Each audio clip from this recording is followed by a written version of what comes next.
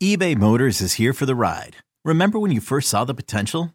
And then through some elbow grease, fresh installs, and a whole lot of love, you transformed 100,000 miles and a body full of rust into a drive that's all your own. Look to your left. Look to your right. It's official. No one's got a ride like this. There's nothing else that sounds like, feels like, or looks like the set of wheels in your garage. With over 122 million parts, you can make sure your number one ride or die stays running smoothly. So there's no limit to how far you can take it. Brake kits, turbochargers, engines, exhaust kits, roof racks, LED headlights, bumpers, whatever your baby needs, eBay Motors has it. And with eBay Guaranteed Fit, it's guaranteed to fit your ride the first time, every time, or your money back. Plus at these prices, well, you're burning rubber, not cash. Keep your ride or die alive at ebaymotors.com. Eligible items only. Exclusions apply.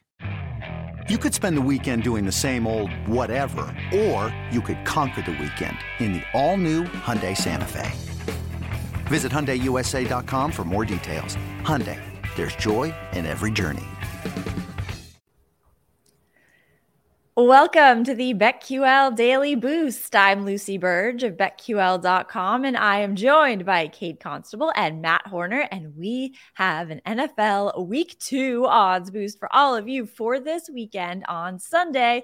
And the Lions game on Amon-Ra St. Brown to have over 79.5 receiving yards and a touchdown on Sunday, boosted to plus 250 at Caesars. What do we think of this boost? Yeah, I don't mind that at all. This will probably be a higher scoring game. I like the Seahawks to cover in this one, but I do think that the Lions are going to be able to take advantage at home in that dome of the Seahawks secondary, which I think is better, but it's still not the greatest in the world. And obviously St. Brown, number one target on the Lions. Jared Goff loves to go to him. 80 yards, I mean, that's really not a lot asking for a number one receiver, and a touchdown plus 250 I think is great value. What do you think, Kate? Yeah, I love it. I mean, if you look at what the Seahawks gave up last week in terms of receiving yards, the Rams threw for 334. So if the Lions do anything like that, St. Brown's probably going to get quite a few touches. Also, the past two times these teams have played, I mean, the total is like out of control. It was 48-45 last year and 51-29 the year before. So if that continues, I know these rosters are quite different from, 2021, but if that trend continues at all, we're going to see quite a bit of offense, and a lot of that's going to go to St. Brown. So yeah, receiving yards and touchdowns shouldn't be a problem. Yeah, geez. Wow. I did not realize those totals were so high. That's incredible. So get in on this. It's crazy. Plus 250 at Caesars. Hop on that and get up to $1,000 in bonus bets on your first wager at BetMGM by entering code Lucy1000 when you sign up for a new BetMGM account. Now, head to BetQL.com. Get your free 3-day trial today. Check out our exclusive sportsbook offers there as well, and our picks on the app, on the BetQL app. Download that and update it if you have not. Please remember to do that and check out all of the picks we'll be adding in their now new feature. So check that out and follow us on Twitter at Kate Constable, at @sharp_side_, and at Lucille Burge. We have our favorite bets for today, for this weekend in football, college football, NFL. I'm going with college football. I'm going with Colorado, minus 23.5 against Colorado State. I know, Matt, I know this could be a trap. This could be a mistake. But until they do not use bulletin board material to their advantage, and until that fails them, I am going to ride them until those wheels come off. Colorado State just lost to Washington State, 50-24. And Colorado is off to their flaming hot start with their 2-0 record after their 36-14 win over Nebraska. I see Colorado, especially after the statements that the Colorado State coach made about Deion Sanders, which really weren't that bad, but Deion Sanders, of course, is going to take, it's a shot at him. So he's going to take that and he's going to use it, and he has, and he did a video of himself using it. And so I think that everything is content, and I think that approach is going to work to their advantage. And Shedeur Sanders is just a standout so far, 393 yards and 2 touchdowns last week against Nebraska. I think he will have a similar performance in this game, and I like Colorado to cover this huge spread, minus 23.5. I put a half unit down on Colorado State plus 24, but I will tell you, I took them against Washington State, And yeah, that was a loser. That was a loser. That was awful. So, but who knows? Who knows what will happen here? I'm going to go to the NFL because the NFL is what I love the best. And 6-1 on the season, absolutely crushing it. And I'm just going to destroy it.